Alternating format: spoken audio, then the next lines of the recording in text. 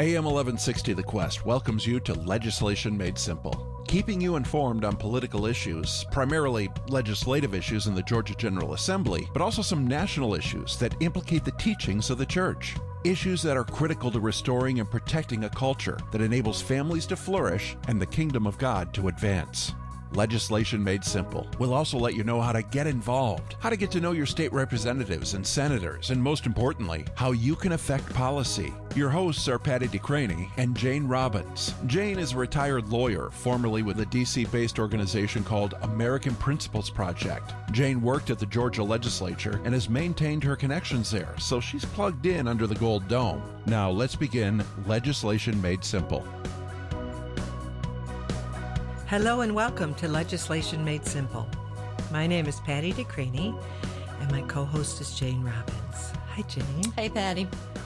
We're at the point now in the legislative session where bills are beginning to be dropped or introduced. So we have a little better idea what might be debated between now and the end of the session on March 29th. Several of these bills, if passed, would specifically affect our children, especially those in public schools and our families. To tell us what's going on, we have another very special guest, Catholic parent activist and nurse practitioner Mary Clausen. Good afternoon, Mary. Hello. Thank you for joining us to enlighten us on these bills. And because there's so much information that you're going to share with us, agreeing to do 2 shows. So you'll be doing a show today and then next Saturday as well. So thank you. As always, we begin with invoking the Holy Spirit and reading Holy Scripture. So together, let's pray. Come, Holy Spirit, fill the hearts of your faithful and kindle in them the fire of your love. Send forth your Spirit, and they shall be created, and you will renew the face of the earth.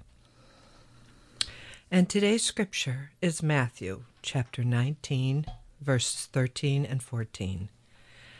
Then children were brought to him, that he might lay his hands on them and pray. The disciples rebuked them.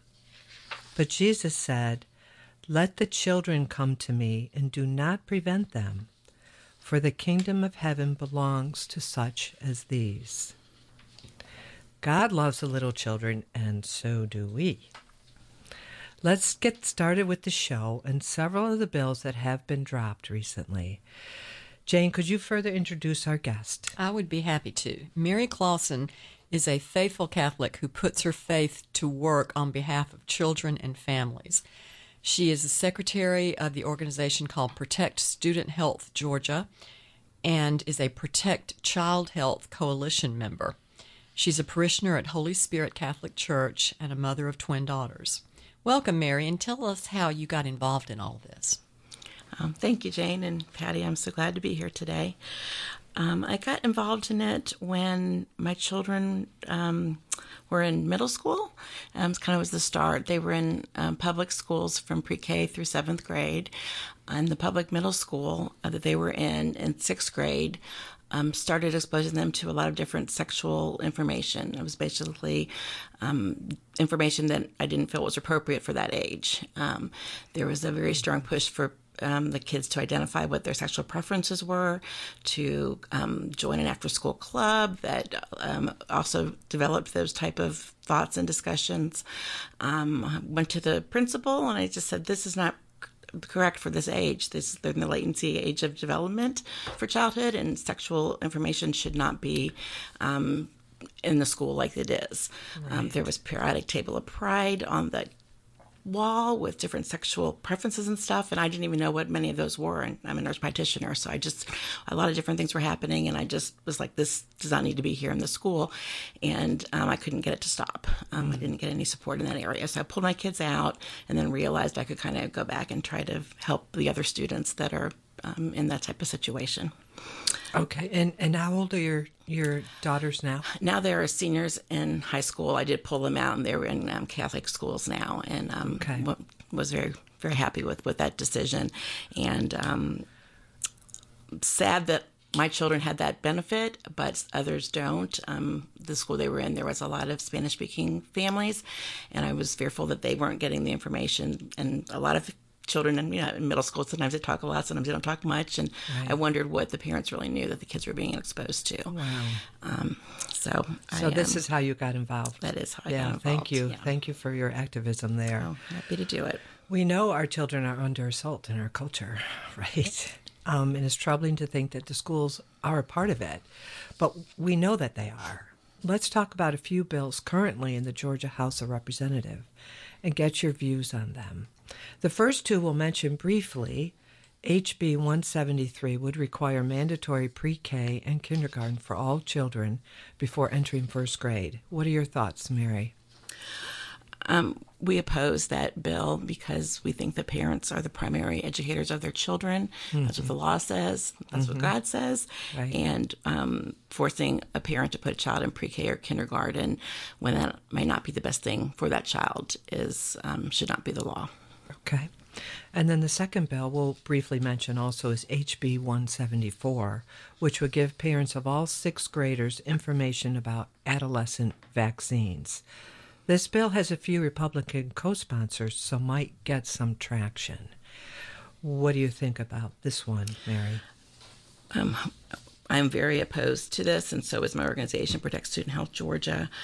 The really amazing thing here, when I was really digging into it, was that there are requirements that immunizations need to be given to children.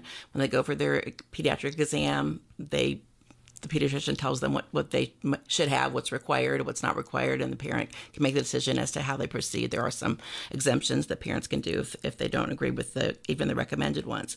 This particular bill talks about HPV vaccine, which is a sexually transmitted disease, and it's not required for children to be in school to have that vaccine. And so they kind of sandwich that between the meningococcal vaccine, which is required, and the DTaP, which is pertussis and other things that is required. So for our parents and students to get all this information that they don't need, especially at a young age of sixth grade, some of those kids are 10, 11 years old. Right. Definitely we're opposed to that. Okay, thank you. All right, now let's get to a bill that implicates a lot of what you and your colleagues are fighting.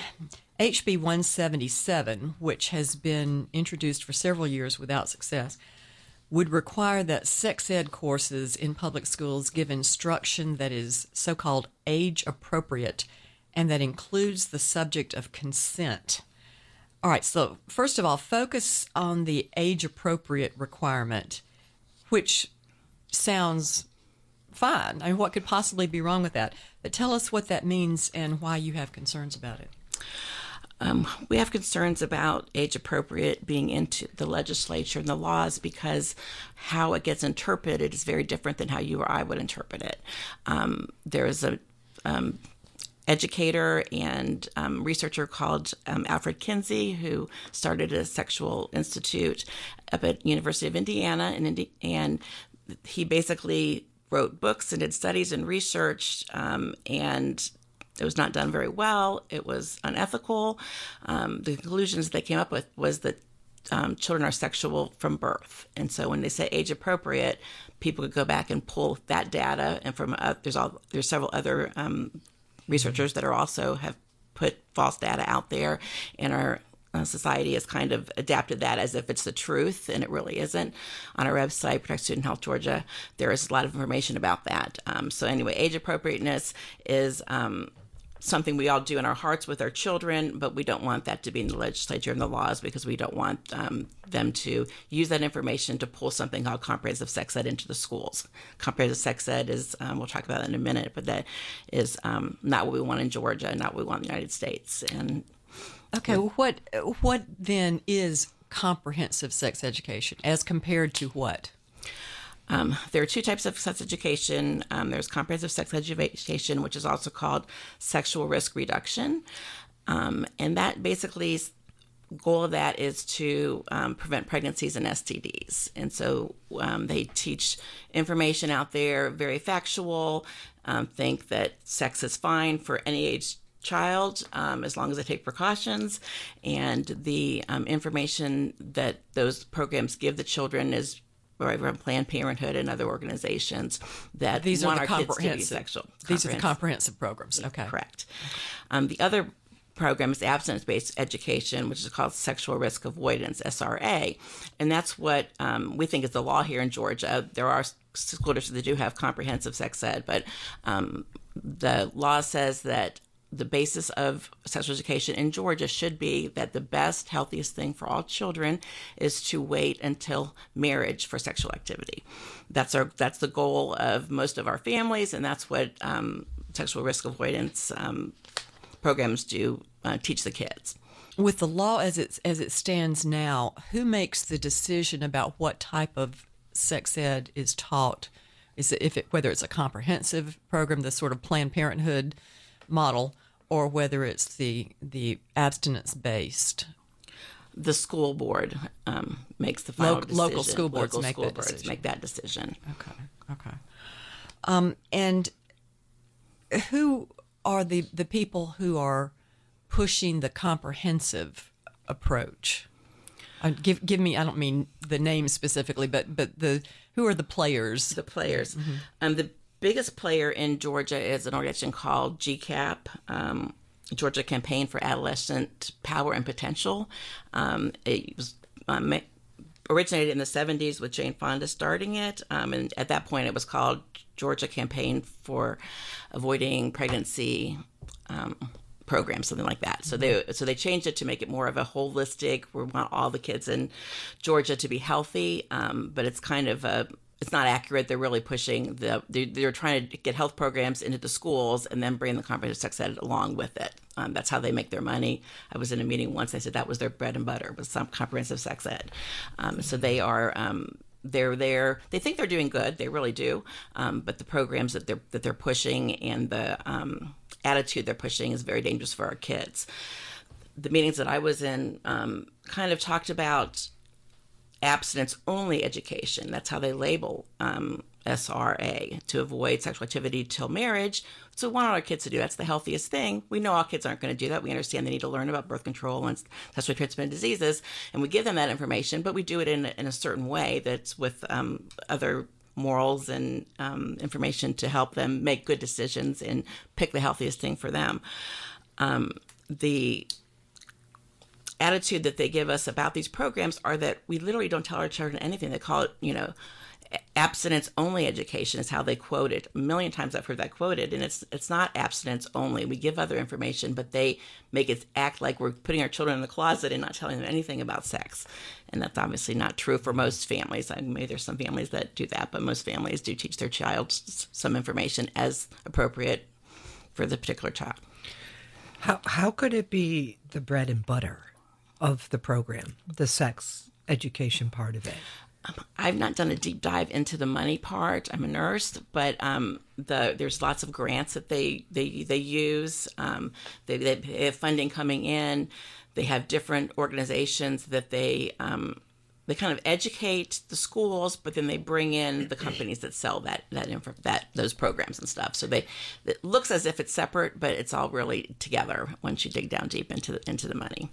And as far as the money goes, I've heard this referred to as the school to clinic pipeline. Why does Planned Parenthood care about this? Why are they involved in pushing comprehensive sex programs? Because they want to recruit future patients. And so if they can give the kids information about being sexually active and almost promoting that, I feel like it's fine for any kid to do whatever they want, whenever they want, as long as they wear a condom and don't get pregnant and don't get an STD. It's that's how the children, because all birth control fails, and eventually the children or adolescents will end up in their clinics with choosing to abort many times. I do some prayer vigils at the abortion clinic, and it's heartbreaking to see the hollowness that these young women and young men have. That you can tell they haven't been given the good information that we have, and we were lucky to with our church and our families. But they are very broken people, and we need to help build them up and not promote sex to them, try to get them to, do healthy things and grow up in a healthier way. So Planned Parenthood, though, even in a lot of the programs, Planned Parenthood is even in the programs. It'll have a website. Some of the programs we've reviewed. We've gone through many programs that's on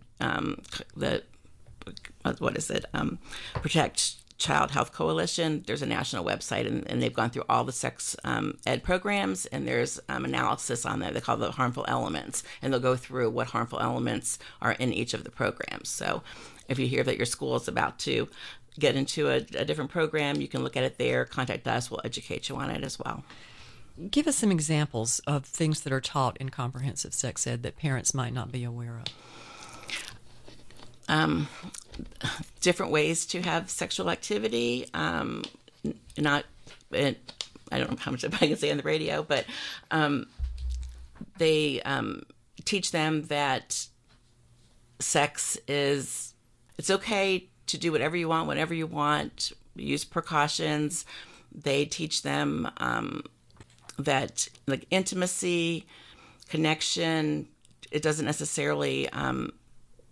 One example, let me just tell you, it's so Planned Parenthood has a consent video on their website. It talks about how you're supposed to negotiate for sex. And so, important thing, just backtracking a minute, in Georgia, kids get sex education or offer sex education in 6th, 7th, and 8th grade. In high school, they only have to have 1 year of health, so typically they only have their 9th grade year is when they get sex ed. So most of this very intimate, advanced information is given to kids in 6th, 7th, and 8th grade, which I think is very young. The thing about consenting to sex is kind of the big thing lately, and they'll give the kids an example of a pizza experiment, and they'll tell the child to get with another partner and pick a pizza, and the different toppings of the pizza are different types of sexual behaviors. And they'll say, what do you like? Olives means one thing, peppers means something, pepperoni means something else. And they'll have the two students talk about what they want on their pizza. Do they start younger than 6th, 7th, and 8th grade? There are some school districts in the United States that does start in elementary school, like 4th and 5th grade, with some of this stuff. Our Fulton County, I don't believe, does that. They've got Choosing the Best, which is an abstinence-based program, but some programs do try to get it in the things. Gwinnett County, they're working real hard to get ETR in their program, Health Smart, which is it was started by Planned Parenthood, and one of the programs was proposed for the elementary school kids, and I don't know if that got approved or not, but they were working on that. On the issue of teaching kids about all of these various things, which even some of their parents have never heard of, probably. How do the comprehensive sex ed proponents deal with parents? Do they keep parents involved in it and tell the kids that they should be talking to their parents and that certainly they shouldn't be accessing any services without parental knowledge and consent? How does that work? Very good question, Jane. They do not seem to want parental involvement. They'll actually talk about the parents as if we're a bunch of old fuddy-duddies and your parents are just old-fashioned and will teach you things that they're not going to tell you about. So they'll tell them to get information. Planned Parenthood, like I said, is one of the sites. Some of the LGBT support groups out there, they'll give them those emails and those websites to go to. And so kids, I think it's called Trevor. So they'll have a lot of different organizations out there that they say are health organizations to help the kids, but really it's to bypass the parents and to have the child go to get whatever type of birth control and treatment they need. And that is the law in Georgia and in a lot of states, that a young woman can get treatment for STDs and pregnancy without parental consent or knowledge. And so the schools, through comprehensive sex education, those that have adopted that, will be telling them how to do that. This is, you can call Planned Parenthood and ask for this, or you can call this other organization, GCAP or whatever, and ask for it. And so that helps the children to learn to deceive their parents. Correct. 4 or 5 years ago, this same bill, this age-appropriate consent bill, was introduced by essentially the same Democrat sponsors, but they had talked one oblivious Republican into signing on to it so it would look like a bipartisan bill and would be more likely to go somewhere. So I talked to that Republican down at the Capitol at that time and explained the real meaning of the bill and what they were trying to do, which of course he had no idea about, and he took his name off the bill. So, Mary, I hope that you can get the one conservative Republican co-sponsor of the current bill to drop his affiliation and isolate it to the fringe crowd where it really needs to be. Yes, Jane, we'll plan to do that. Thank you. Related to the sex ed issue is the issue of obscenity in the schools. Would you give us an overview of this problem? Sure. Obscenities are in all of our schools, and both digitally and in books, in both the libraries and in the teachers' classrooms, depending on what the teacher brings in. There's a law in Georgia that says obscenity is illegal, and there's a certain definition for that. You talked about showing children obscenity. It can be either visual or the written word. And you or I cannot show your minor children, if you had them, obscene information. You could put me in jail if I showed your child or your grandchild that. However, there is an exception in Georgia that says the school libraries and the public libraries are exempt from that obscenity laws. So people can put things in the libraries, and we can't sue them for that. Even though it is illegal for everybody else in the state to do that to a child, the school libraries, it is not illegal. And the libraries do include the databases. And that, if you're interested, if any of our listeners are interested in diving into why that is, because that sounds so horrible, why would schools be exempt from the obscenity law? Go back to the previously mentioned Dr. Kinsey.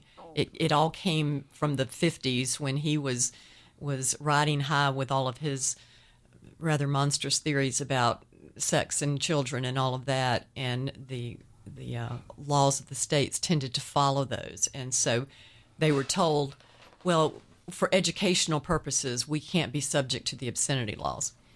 My theory about that has always been that that's a pretty low bar. It just don't be obscene. As long as you can get over that one, you should be okay. There should be no problem with education if you're prohibited from exposing kids to obscenity. But no, the Kinsey crowd wanted to make sure that they never got caught in that trap, and really comprehensive sex education couldn't exist in the way it exists now, could it, without that exemption in some respects of things that are shown to kids and talked about with kids.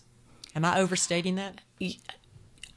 I don't. I think you're probably right. I can't really speak to the legal part of it all. I don't know that it's ever been challenged. But it also depends on the teacher and stuff. There's a lot of teachers that kind of play with the information, and so I think some teachers are probably teaching comprehensive sex ed might make it a little softer, where some people that are supposed to be doing the abstinence-based program maybe kind of sneaking things in a little ways, kind of sideways. So I think they're supposed to use the programs as they've been developed and go right by the programs, and then you can't get any of that extra stuff in there. But the drawings, it's supposed to be explicit sexual information, either written or visual, is supposed to be obscene, right? So, yeah. Well, getting back to Patty's question about the obscenity, and I'm sorry I got you sidetracked, but so you said that obscenity is in the schools, digitally and on paper. And how do you know that? Oh, we've done lots of research. There's many parent groups, including ours, that have done a lot of research on the books out there. And it's on our website. We can teach you how to find it in your library. But there's a lot of books out there, and it's most of the books that are getting into the libraries now have some type of thing that may or may not be what we want our kids to read. The program, an ELA program, just got adopted by one of the school districts here. For the books, there's like 200 books that are in the ELO program. It's millions of dollars that they purchased this program at, and only 8 of those books are classical books. So I don't think the other 192 are all obscene, but there's greater chance for some of that stuff if you're not using some of the classical information. So, Mary, as you stated, parents are the ones that are responsible for children's education. And the Catechism of the Catholic Church also states that they're the ones that are responsible. Yet, it appears that in our culture today, this responsibility is being assumed by the local school boards and administrators and systems. Governor Glenn Youngkin in Virginia won because of parents like you stepped up and fought against the school systems. You've given us a lot to think about, Mary. And we're really grateful for all that you're doing. Thank you so much. We have so much more to talk about. So we hope that our listeners will tune in next week, because she will, again, speak with us in next week's show. More information on threats to our children in school. And we'll also talk about what parents should be doing to combat these assaults. But we do know that the number one action step is prayer. And Jane, was there anything else that you wanted to say before you close us in a prayer? There's a lot we need to say, but we don't have time. But we will get into some of it next week with Mary, so I hope people will tune back in. So let's close with prayer.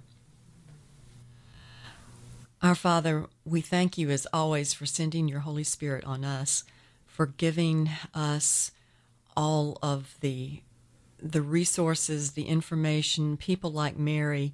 We thank you so much for her and for the people who are working with her to try to protect our children, because we know that Jesus had such a heart for children and for protecting their innocence.